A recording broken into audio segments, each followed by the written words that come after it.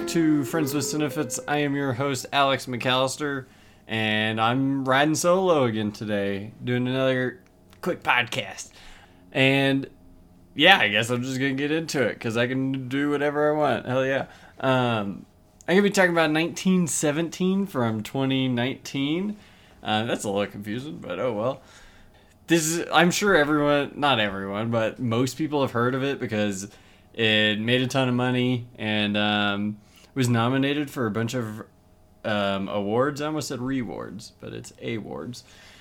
But me and the girlfriend watched it last night, and I kept noticing something sticking with me, and I thought like it'd be cool to share that.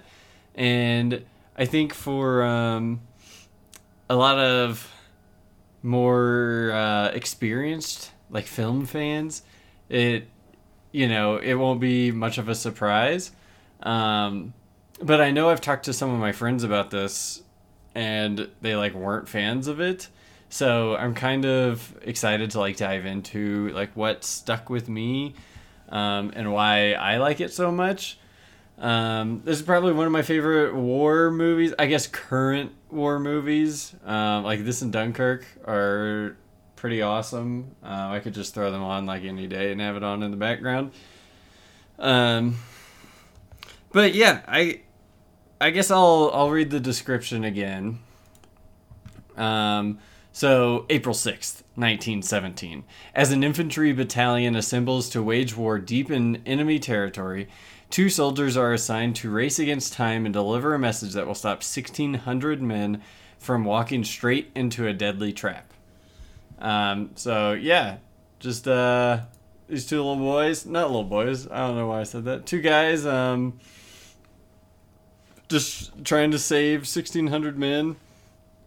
And it was directed by Sam Mendes, who I think also directed American Beauty.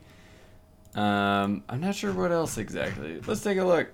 That's what's pretty cool about this. I can just look. Skyfall, James Bond, and Spectre. So those are pretty good. Road to Perdition, Jarhead, and Revolutionary Road. I think I've seen Jarhead, but I don't remember the others.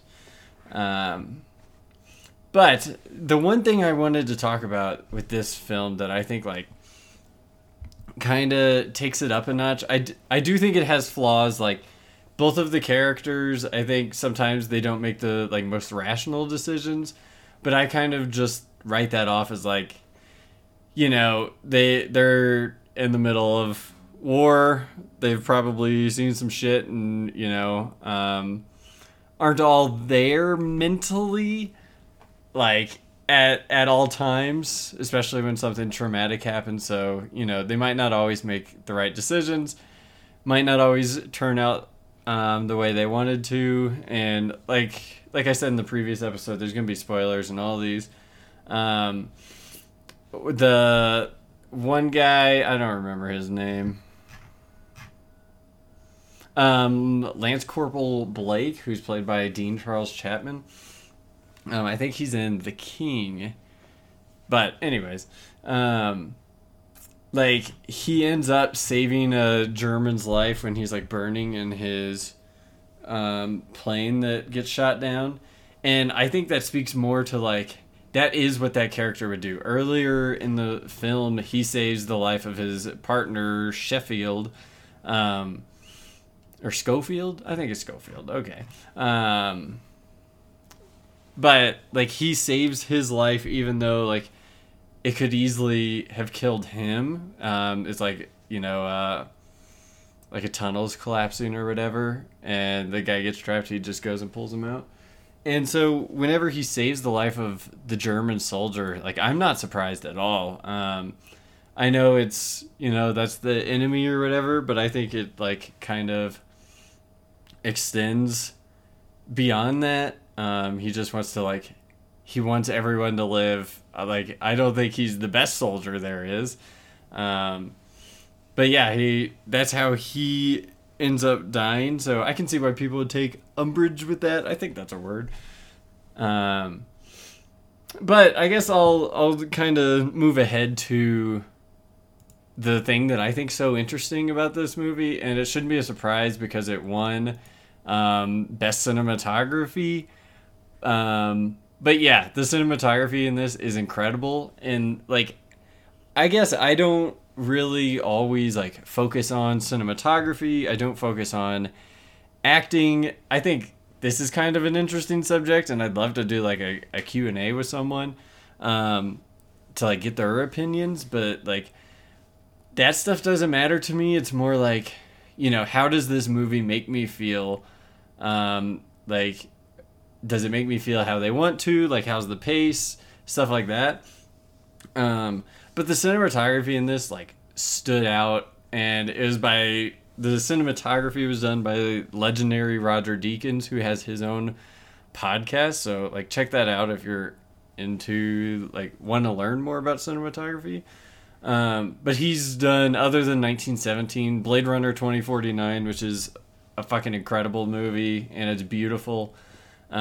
Sicario, Prisoners, No Country for Old Men, Fargo, Skyfall, The Big Lebowski, Shawshank Redemption.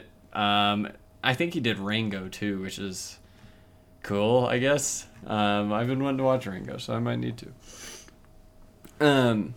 But I guess by what I mean with like how the cinematography stood out to me is that like you would notice when Schofield is like he gets in a shootout with someone that's like perched up in this building, and so they're shooting at each other, and he thinks he may have hit him, and so he's like going up the stairs slowly to like try to make sure, hey, I'm gonna blast this door open, and then like I'll be ready to shoot him. And the cool thing about the camera is like it trails behind and below him, and it's like following along. That's another cool thing about this movie is like it's not a one shot, but it's supposed to like look like that. Like you feel like you're on the journey with these characters because the camera's just like trailing them or circling around them all the time. There's no quick cuts or any of that stuff. But like he's going up the stairs and the camera is below him and behind him, and like that's not something that you notice when you're watching a movie, but I feel like your brain does. And so like the anticipation's killing you. That's when you like feel yourself sit up a little bit and be like trying to look over the stairs, because you're just like, oh man, is that guy dead? Like I don't want to pop up over these stairs and then get shot at, which is what happens.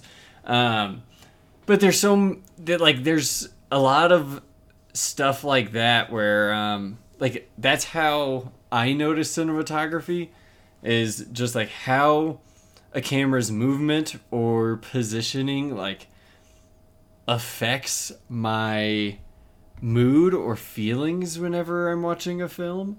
And so that one example just really stood out to me, and I think that's something that just someone who doesn't really care about cinematography might not notice. They might not like other parts of the movie, like maybe the plot or I don't know, performances or something. But that like whenever I notice something like that, I guess that just like elevates my like experience of the film, because I'm like, okay, they are manipulating me right now.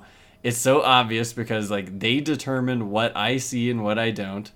Another cool shot in it was like you're tracking two of the planes. Like I said, a German plane got shot down, and that's how the other character ended up dying.